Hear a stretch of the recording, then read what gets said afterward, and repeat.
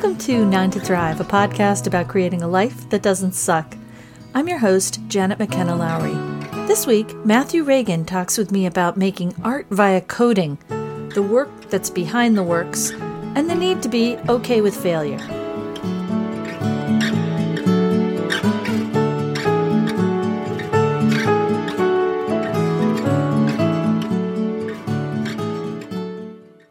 So today, I'm talking with Matthew Reagan of Obscura Digital in San Francisco, and we're going to take some time and talk a bit about his work and the role of creativity and community. Thanks for being on the podcast, Matthew. My pleasure. Awesome. So great. So you can start with any of those, whichever one takes your fancy, work and how you got there, or do you want to talk about creativity or community? Oh my. I think a place to start might be the work itself, because I feel like it's a strange path that got me to this particular place. Okay, great. Yeah. So I started this kind of work first as a performer. I kind of imagined when I was doing my undergraduate work at Cal State Fresno that I was going to be a actor, dancer kind of person. And before that, I was very pragmatic, and I thought I would be maybe an English professor. And I thought, no, I'll be a graphic designer. And then after that, I decided I wanted to return to my kind of original passions of performance. And, life takes you lots of different directions. And out of that, I ended up not doing any kind of performing work at all, but I worked at an educational outreach program. And as I was kind of mulling over what I wanted to do next in my life, that's when I started to think about combining some of the skills that I had developed over time in terms of video production and as a photographer and designer with the kind of passionate, exciting part of the world that I wanted to return to, performance. And so that's what kind of drove me back to this overlap of performance and technology, kind of centered on how we bridge gaps between machine worlds and physical worlds. Okay, so can you describe what it is you do? Yes. Oh my goodness, that's a lovely little piece that I edited right out there. So my official title right now is Director of Software for Creative Content. I'll say that one more time and not drop a pen. Director of Software Creative Content. Director of Software Content Creation. Always flip those two. And the impetus behind that descriptor is to focus on the fact that we are more and more dependent upon and use expressive software technologies as a mechanism for showcasing creativity or making meaning, transforming spaces. And while there's a very rich tapestry of tools and approaches for how to do that in a kind of traditional filmic pipeline where you build, animate, render, and do all of those things kind of offline in very carefully calculated ways. The pieces that are more interesting to me, and I think more but more compelling for the future arc of where technology and live performance is going, is to think about these elements in a real-time context. And I think the best way I can kind of help describe that to people that aren't embedded in this industry full of jargon and indicators is that it's kind of moving us away from thinking about media systems or the media that is played inside of venues as being like something that you might do with a DVD player, and instead think of it as something that's more akin to a video game. It's responsive, it's reactive. The things that you're doing have a real-time implication on what you're seeing in front of you. And even if some of those pieces have been largely predetermined and mapped out ahead of time, you're still free to have the agency to explore, engage, and transform the world that you're in and the pieces that you're interacting with. I love that. Immediately, as opposed to carefully choreographing complex mechanisms to kind of build the illusion that something is being responsive. Okay. And are these always screen-based, or are there alternatives to that? We've done as Obscura, we've done a whole mess of different installations and events. We've done everything from AR, VR kind of experiences to strictly screen-based, traditional LCD kind of screen interactions. We've done large format projection mapping. Okay. We've done holographic approaches. We've done kind of AR headset style mobile device interactions. So I think a lot of it usually takes the shape of being received in screen format, but I think more compelling is the idea that the environment itself is responsive and reactive.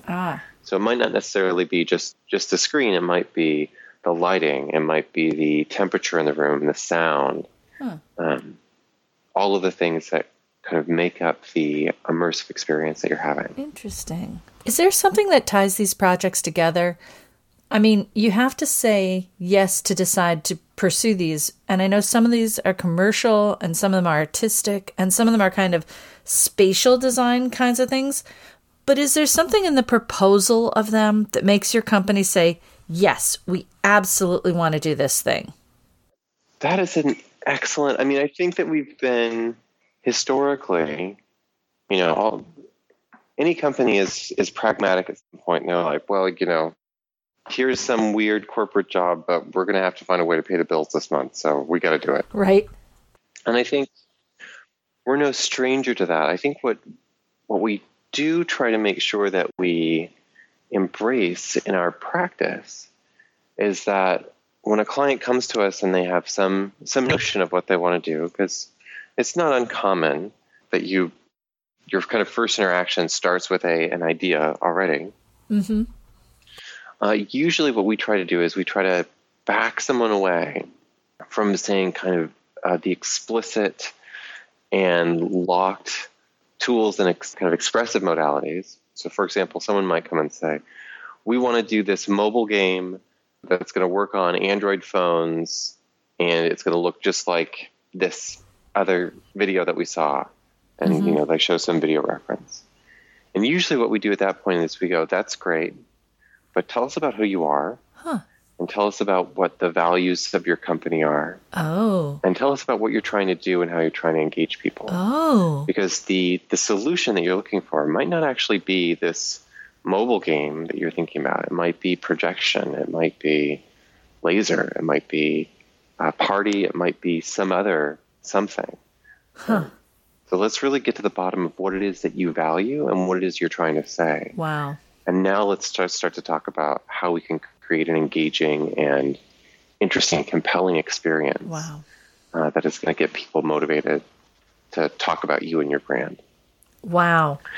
So that's, I think for us, one of the things that we always try to use as a mechanism for being inspired and impassioned about a job, even if it's not a particularly thrilling one on the surface, is to really kind of dig deep and understand the story that we're trying to tell. So I think that's really what all of us are at Obscura, is that we're storytellers in some way or another. And so we really want to have a real handle on what are you trying to express and how can we use our creative mischief to help you achieve that thing. So has there ever been a project that you just passed on because it was just going to be too boring? Oh, boy. I don't know that... Obscura passed on a job. I don't know that Obscura has passed on a job that we felt like was just going to be too boring. That I know of. I know there are lots of jobs that we've tried to spice up.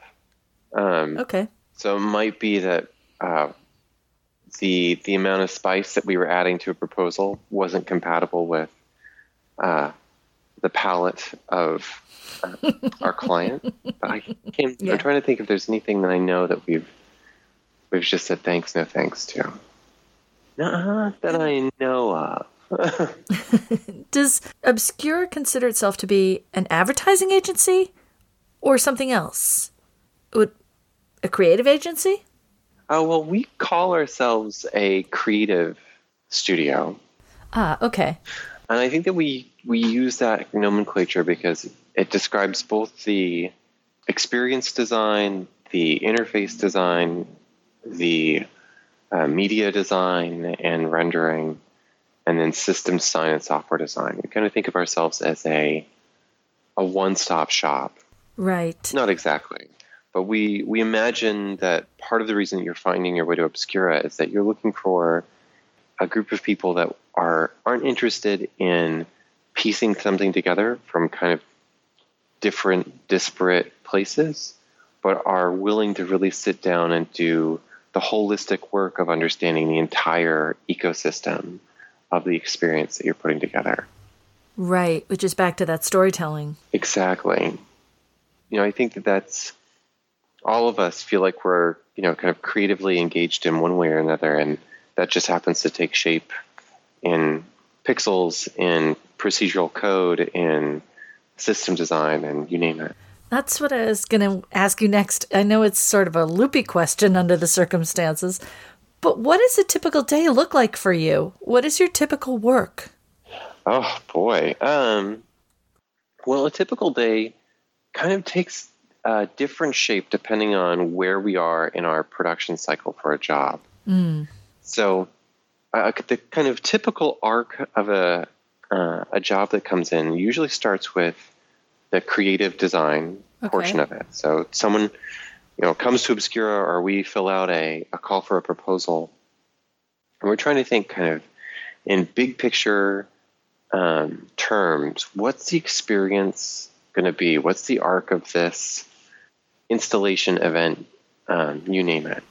And in creative, in our creative phase, we're really kind of a no lines on the paper kind of place. We give ourselves permission to dream as big and impossibly as we want, and not to be shackled by technology that exists or solutions that we know are going to fit a particular problem. That's really that's kind of neat. Yeah, that's the time to say, okay, well, dream any impossible dream you might have, and let's put it on paper, and let's see what resonates with the client. Right. So in that kind of creative design time, a typical day is mostly kind of comprised of working sessions where you're kind of trying to hammer out what's the problem, what are we trying to express, what's the kind of creative entry point into this particular provocation. Then some fast sketches, and prototypes to try and evoke the kind of concept or idea, and then conversations with the client based on that. So during that part of the cycle, it's really about trying to make some cohesive sense of the different kind of creative avenues that you think might be worth exploring, and just getting it down on paper so you can talk about it and refine it. Yeah. Once we move into schematic design is after we've kind of thought our way through creative and have a sense of which direction we might go. In schematic, we start to really do the kind of nuts and bolts work of, all right, how much power do we need? If this is projection, where the projector is going to live, in what's the housing for them going to be? What are the environmental conditions of this particular location that we need to be mindful of? Are we going to use a variation of the standard approach that we've built in software for a particular problem? Does this have challenges that we haven't yet solved yet that we need some kind of a new innovative implementation and development on? So there we kind of map out like, okay, what are our knowns? What are our unknowns? What are our unknown unknowns? And can we try to start to put some numbers against that as kind of a rough order of magnitude to know, okay, this is like a $250,000 solution. This is a $10 million solution. Oh, wow. This is your $50,000 solution. Yeah. Right? So that when we go back to the client, we can say, okay, well, after our last round of creative decisions, here's, some schematic and kind of truthful pieces of the puzzle, I guess, or some reference points that we have to be mindful of. And here are some dollar figures. So how do we steer this now? And that part of the schedule is really, that's a lot of number crunching and planning. It's Gantt charts and, Jira issues and Kanban boards and all of that kind of stuff that kind of helps you figure out how you might plan, budget, and strategically achieve what you've dreamt about. I know what Gantt charts are. It's kind of timeline done out on a spreadsheet, but what's a Kanban? A Kanban board is, it's used in software development quite a bit. And the idea is that, or I should say the big picture idea is that unlike a waterfall style approach where you try to imagine that you can plan every feature and every turn that might happen at the beginning of a project. Right. And say, okay, well, we've got maybe a good metaphor would be cooking. I always think cooking is kind of like a perfect metaphor for programming. And a recipe is kind of a perfect example of a traditional waterfall style approach. All the ingredients that you have to have, the order of the operations that you've got to do them in. And so Right. you just kind of set yourself to the task of doing one action after the next. Right. I think it's different if you're, say, following a recipe versus working on a recipe that you're going to use as a base, but you're going to improv a little bit somewhere in there. I've got this sourdough recipe, but I really want to make like a rosemary olive oil sourdough today. Or, today I want to make rolls instead of a loaf. And so what that looks like from an agile standpoint, or from a software development standpoint, is as opposed to kind of trying to map out the whole thing at the beginning, you instead imagine what are the big milestones that we've got to hit? What are the kind of meta buckets that we've got to achieve? And then from there, let's break that down further and think about the smaller things, the smaller kind of subtasks that are going to be in that. Right. And let's do one iteration of this process where we build just the clunkiest but functional version of the thing that we can. And then from there, we're going to go back and we're going to do a round of iterations, and we're going to clean up that trashy UI piece. And we're going to throw away this function that's never actually worked, that was a really great idea. And we're going to take this other thing that is not abstract enough, and we're going to generalize it in a way that means that it's more reusable. And what that looks like from a planning perspective is that we use virtual whiteboards, kind of sticky boards that are broken into some number of columns. Usually the format that you see is like 3 or 4 columns where there is to do, doing, done, and then on hold. Oh. So team members kind of see this big long list of sticky notes with their names attached to particular tasks or responsibilities. And then as you go through we call them sprints, through a short development cycle. Okay. That's, we're going to fix that clunky UI silliness. People can move those sticky notes from, their to do to in progress to done. Okay, yeah. So that we've got kind of a global perspective on, what's working, what's not working, as well as it gives someone an opportunity to say, actually, my ability to fix this part of the UI is dependent, it's broken, or it's blocked by this other thing that's, over in the database. Okay, well, we need to prioritize, fixing some pieces of the database so that we can make some forward progress and unblock you. That's interesting, yeah. So Kanban boards are really just like a way of organizing your big to-do lists. I get it. So it's kind of like lean or agile is a style, waterfall is a style, and Kanban is a style. I get it. Or at least I think I get it anyway. I get that much of it. It's funny. It's a technique that we use, and I think this is true about programmers kind of generally, is that most of the techniques and strategies that are used in developing software feel like very intuitive and embedded parts of artistic practice and creative practice. And so it's been really interesting to come from a more creatively valent space and move into a discipline that is a little more kind of left-brain, organizational and procedurally oriented, and be like, if we just change the rules a little bit, we could probably do some of this faster. Well, I wondered about that. What's the percentage, do you think, between the sort of programming, which, while it's a creative aspect, is also fairly analytic and, I don't know, just has to get done, versus maybe artistic?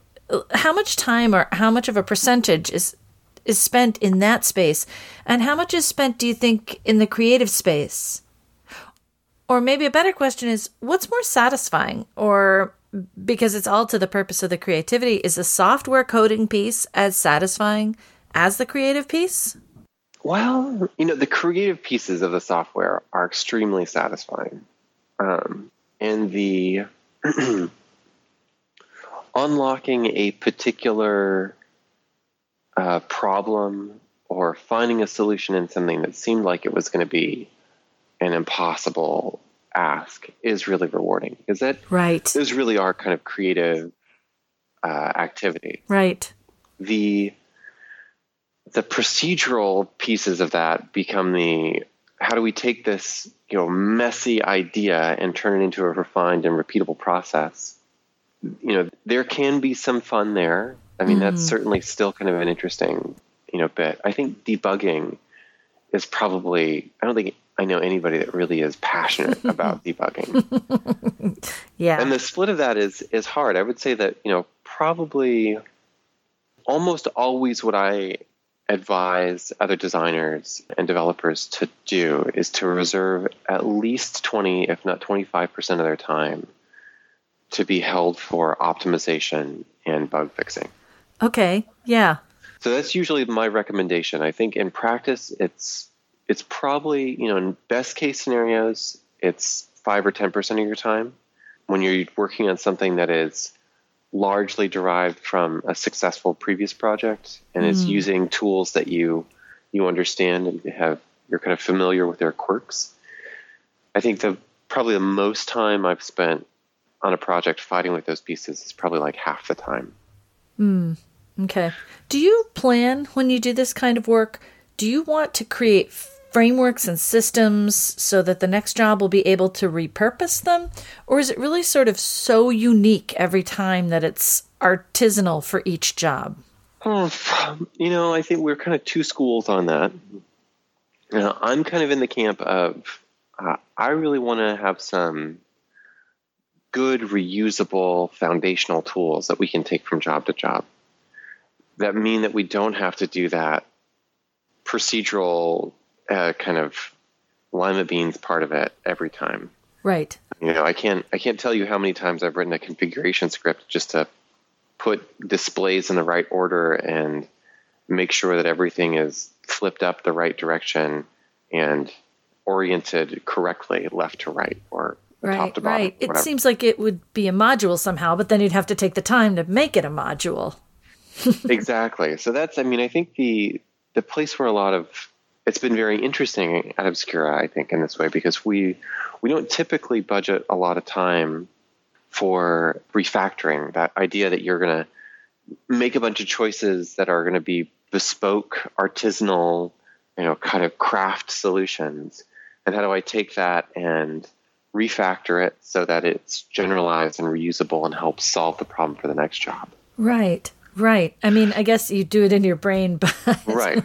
But we don't usually put a lot of time on paper for that. I think what we do have is a bunch of very passionate developers and makers who don't want to spend all that time on a job. So I know that other people that I work with have done some of that less rewarding, but work that pays dividends when it comes to getting people to work in the creative space. Right. In their off time or in their nights or in their weekends. Right. Because it's mad to confront the same problems, knowing that there's a way to solve them better, but not have the time to do that. Not have the time, of course. Right. Because you're always on deadline. Oh, yeah.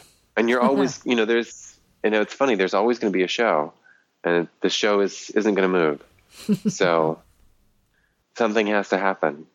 And is that kind of how you think about each project, that it's like a show? Is that the sense of it? Some stuff I know is permanent installations. Some of it's arena installations. Some of it's event-based, campaign-based. But because you're all a bunch of creative people to begin with and come from a lot of performing arts, is it thought of every time as if you're mounting a show? I mean, I think a lot of us certainly kind of think of them as shows. Yeah. More and more, I think I'm I'm kind of slightly shifting away from kind of a pure show kind of ideology, because shows typically have the benefit or curse, I guess you could look at it either way, of the illusion that you're trying to achieve. If the technical solution that you're after isn't going to do it, well then a stagehand in all black is going to move that flat across the stage, whether or not your automation system can do it. All right, like we're going to find a way to make that happen. Right. And I think that's very useful and a really powerful way to think about events that happen a few times. But when you're working on a permanent installation, I think we still kind of embrace the notion that it is a theatrical experience for the user, for the person experiencing the piece, but that the mechanics for the software need to be rock solid and kind of repeatable without someone peering over the back of a screen waiting to hit go just in case it doesn't work. Right. So there is a kind of tension there in balancing those things. Is there crossover with movie special effects? Do you knowledge share with anybody there or pick up tips, or do they from you? I think there's a healthy bit of crossover in the development community. We use a particular tool for a lot of our development practices. And I know the artists use a bunch of kind of bespoke tools, or not bespoke, but specific tools for their artistic work. And all of us are contributors to the online communities and creative communities that are related to those. Okay. So I know that there are folks down in Los Angeles and out in Australia and in the UK that I'm constantly exchanging either messages with or commenting on one another's posts about how to solve problems that may not be mine or ours today, but are going to be our problem at some point. Right. It's a kind of interesting experience, because I think one of my important in my personal practice has been both contributing to online forums and then trying to knowledge share my work the best kind of abstract way that I can, right? I can't share a solution that a client's paid for. Right. But I can look at that from a mile away or from 2 miles away and say, okay, well, if I was all of the proprietary things aside, what are the big problems and big considerations that someone should have a handle on when they're going into thinking about, X, Y, or Z? And so those are things that I try to share. Yeah. And that brings me to the next question. There's that kind of community. What other kind of communities do you make time for? These days, far too few is what it feels like. I think the creative development community is one that I participate in pretty heavily. And I don't teach as much as I would like to or I used to, but I do still find an opportunity to offer a workshop or two over the course of a year.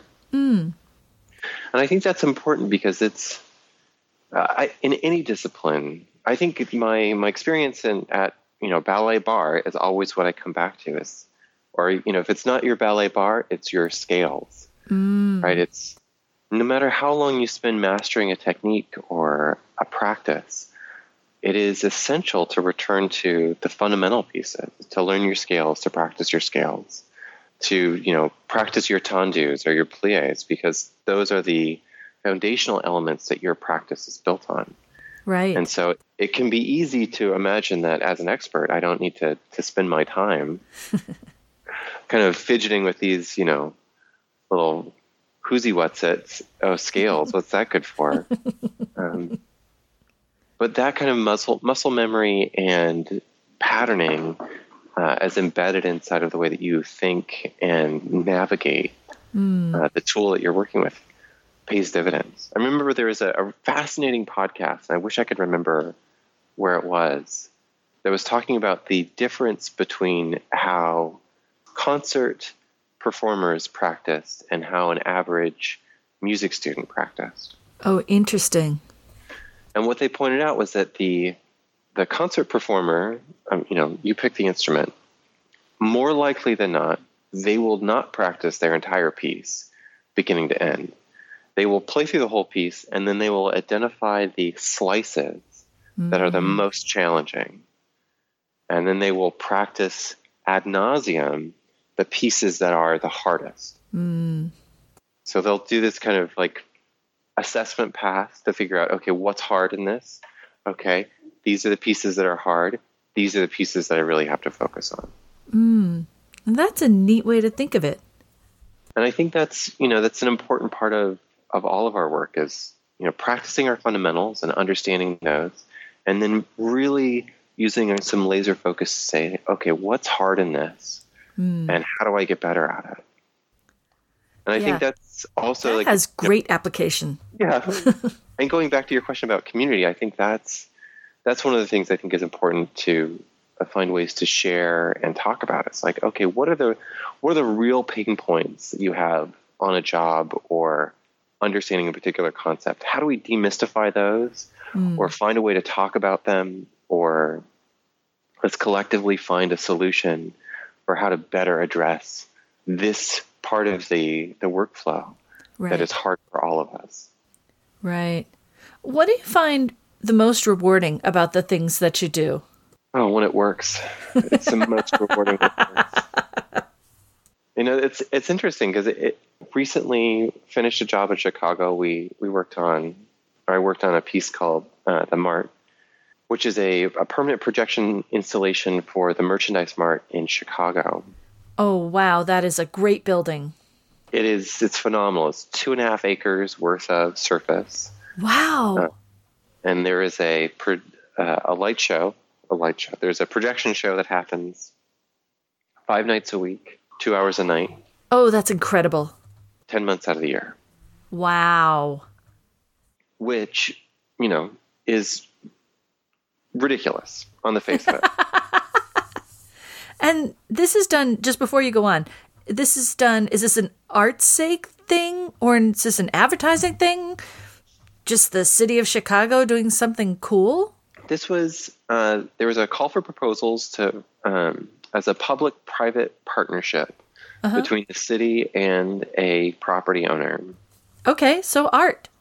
Enliven buildings. And one of the explicit outlines in the proposal was that it could not be used for advertising. Wow, that's so cool.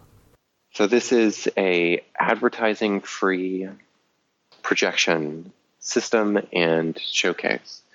And it's designed to both use art that's created by video artists. So you can make your 45-minute long video that plays on the building, or your 4-minute video that plays on the building. Wow. And it also has an entire generative art system. So you seed it with a piece of artwork, and then kind of Instagram style, you pick the filters and transitions that you want to apply, and it generates a piece of moving animated artwork based on that seeded information. Oh, wow. And is that the public seeds or the artist seeds? Right now they're doing selections only. So there's a call for proposals that goes out to artists on a quarterly basis. Okay. To submit works that are either images or video. And so they've got an arts commission that's responsible for looking at all the proposals, culling through the best, making selections, and then they're also making sure they pay artists for their contributions. Ooh, good. So it's a very exciting kind of process. It is. It's very cool. And you had to set up the system whereby those pieces can be plugged in when they're selected? Yeah. Wow. We did the whole everything. Soup to nuts on that Wow. job. I mean, we did work with an architect and a construction firm to handle all of the physical installation in Chicago. But the software behind it is a bespoke custom piece of solution for that. So that's everything from the front end web access part of that the client sees. They interact with it through a website. And then all the back end real-time rendering, playback, calibration, and sequencing pieces. We did. Wow. That is very cool. Is there video? Can I look that up online? Oh, yeah. Woo-hoo. You can absolutely find it. Gonna enjoy that. It's wild. Wow. So to get to your question of where does, what's inspiring or what's fun about it, I think the opening event for this installation had a crowd of like 35,000 people. Dang. And it wasn't until I emerged from the control room after the kind of official show had ended and the ambient show was running and was able to finally have a drink and walk around a little bit that I had a chance to really appreciate the fact that we were projecting on this enormous building. Yeah. It's like so big. One of the things I was telling folks about this is that from the Riverwalk, where the kind of housing for the projectors and everything sits, the building's wide enough that you can't even fit it in the viewfinder of your phone when you're pointing it up at the building. Wow. So it really is this enormous undertaking. Yeah. And when you're in the thick of it, I'm grumpy about some matrix that's not correctly being fed to my camera. Like, oh, my camera matrix is all messed up and my calibration's off. And I'm like fighting with some like stupid esoteric kind of like mathematic problem. And it usually isn't until there are actually people there watching it that I can take a step back finally and say, oh, right, like here's this ginormous thing that we've worked on that is, a real treat for all of these people who have no sense and should have no sense of how complicated or foolish some of the hoops that we've had to jump through to make it operate are. Yeah. Yeah. You're making me think about how I go through places like museums and I don't really think about the days and weeks and months that went by when there was just little bits of gravel on the floor from trying to carve the marble, or the gunge on the table from grinding the stuff to make the paints. I mean, there's really a lot behind the end product that now it's done with programmers and mathematical matrices in a booth in front of a computer, but man, all that work is still there. Yeah. Wow. Well, it makes me think it's fascinating. This work always takes me back to roots in performance. I guess I think about my time as a dancer and an actor, circus performer. Like the intention is to make it look easy. Right. To make it look effortless. Like, oh, the audience should have the perception that like, why was that hard? Gosh, I could do that. Right. And that's, ideally that is what a successful implementation looks like, is to obscure the impossible pieces of it and make it seem like, well, obviously that was going to work. How could it not? As a longtime audience member, I have to say my usual position is to be like, oh my God, they make it look so easy, and never to say, I could do that. I'm just always so blown away by the impossible stuff that somebody just did. So a question I always like to ask people is, what advice would you give your younger self? What do you wish you had known before going in? What would I say to my younger self? That's such a good question. Learn more math? Maybe I would say learn more math. I don't know that I would have listened to that. What kind of math? You're a rare person who says that about their adult life. Oh, well, a lot of the work that I find these days, that's so hard.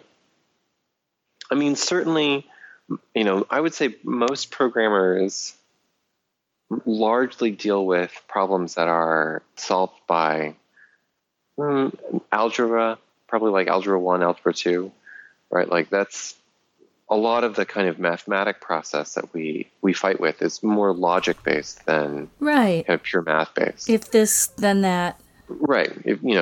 How do I manage this state? How am I dealing with complex variables or embedded variables or, whatever. But a lot of the work that goes into graphics programming, that's more like if you're interested in the simulation portions of that, it's important to have an understanding of geometry, trigonometry, physics, because you're trying to simulate the real world in a virtual world and build mathematic rules for how something ought to behave. And that's, I think that's not as intuitive as you imagine that might be. I think if I was going to, and then, this is like a reflection on time, kind of looking back. Yeah. Because I'm like, I was not a enthusiastic math student, I don't think. I'll own that. But I think it's hard to approach mathematics from a position that's divorced from its application. I wondered about that. Like, if you had known it would be so useful for creation, might you then find more interest? I know I would have. Oh, yeah. I think, yeah. If we're trying to study parabolas in relationship to the arc of a bouncing ball, that's way more interesting to talk about. Like, this arc has what shape and why, and the decay rate of the curve is what and why. That's much more interesting.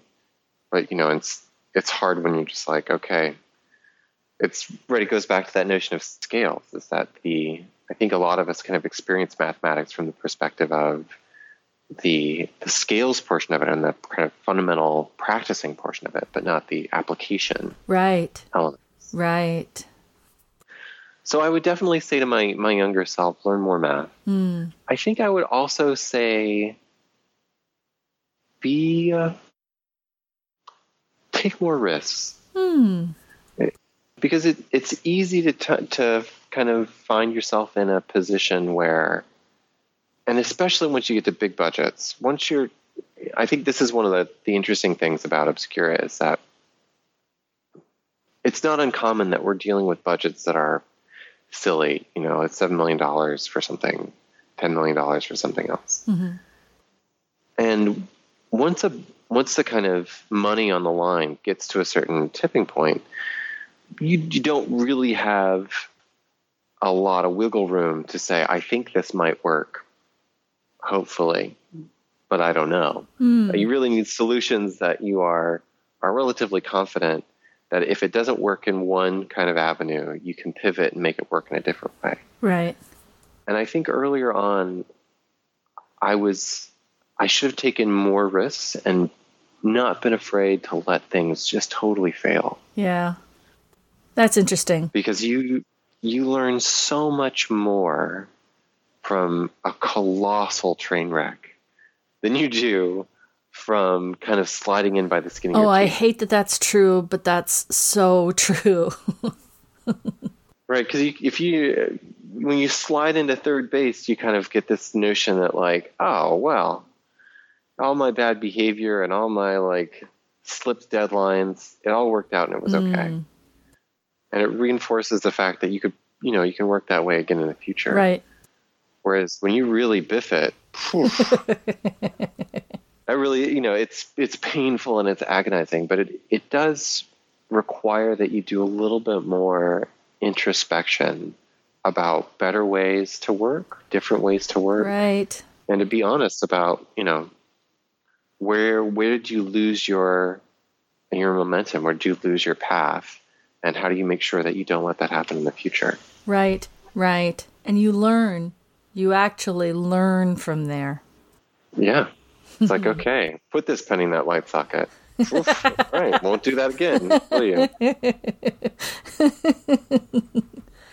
Well, Matthew, thank you so much for coming along today. This was really fun, and it's great to hear about your projects. And I'm going to put some links to your work in the episode notes. Excellent.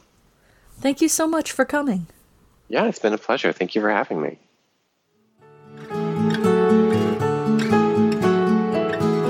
I really appreciate Matthew for being with me this week and taking the time to talk about how this kind of out-of-the-box magic gets made. Be sure to watch the video of the Merchandise Mart project. It is utterly stunning. That's it for this week's 9 to Thrive podcast. Be sure to visit working9tothrive.com. That's with the number 9 to access links, info, and to join the conversation. We're on Twitter @9tothrive and Facebook @Working9tothrive. Thanks for listening.